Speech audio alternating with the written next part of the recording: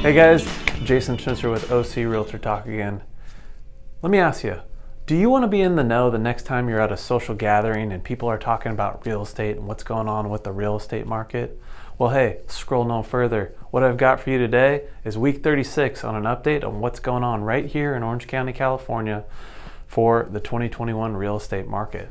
So this week and every other week, we start off with inventory count.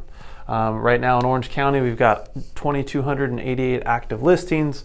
404 of those have come on in the last 7 days and 725 pending listings in the last 8 days.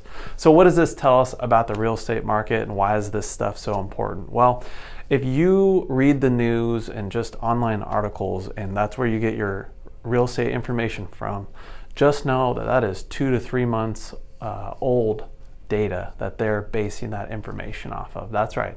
Most people that write those articles are pulling data from 3 months ago. So really, all that stuff that you're out there looking at online, it's old news. So we've got the stuff that's happening right here on the streets when we go toe to toe with our clients and agents with houses in this market. So inventory is important because what it does is it starts to tell us trends on what's been going on in our market. So this is pretty on par for the last couple of weeks. We saw the trend of more houses coming on the market than were leaving back in July and August, and we saw inventory rise up over 2,500 houses.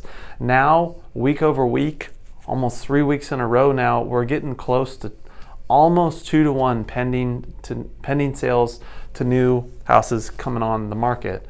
Why is that? Well, typically in the summertime, we see a lull for a number of reasons. Vacations, school starting, especially this year, was a big one because kids have been out of school for a year and a half, and other economic reasons, of course. This year was no different. However, we've seen activity pick up significantly. One of the reasons is interest rates. Interest rates are still really, really good from a historic standpoint, under 3%. So it's cheap to borrow money. But what is interesting is even though we've seen prices come up quite significantly just since 2021, our buyers are still not shying away from that. Again, with the slowdown, we did see some buyers get out of the market, but this is sort of showing me that it's indicating that the economy as a whole is picking up. The only artificial thing, again, I've been talking about this for months, is our interest rates. What's going to happen to interest rates? That's where crystal ball stuff starts coming into play. The Fed is talking about raising them, but their number isn't until 2023, which, believe it or not, we're now 3 months from 2022. So that could not be any closer than you think it is. So if you're curious as to where the advantages are to take advantage of in this real estate market currently, feel free to reach out to us via message, give us a call.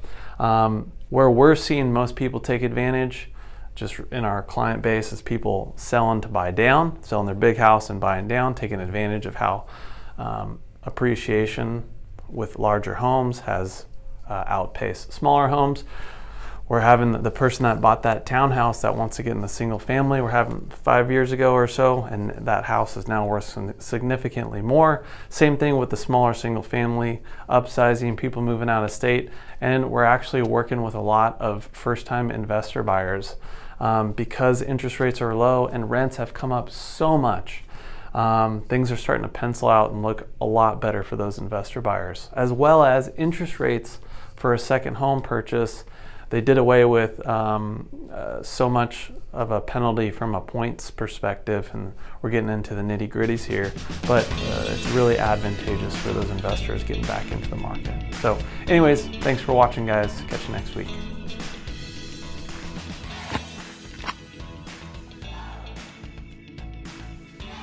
Hey guys, thanks again for watching this week's episode of OC Realtor Talk. If you gained any value from this video, we'd really appreciate it if you liked, subscribed, and followed us on all our social media platforms. Yeah, what Jason I believe is really, really important for you, whether you're buying a house or selling a house, is understanding the process and knowing exactly what you're getting into. So if you ever have any questions, just follow the links below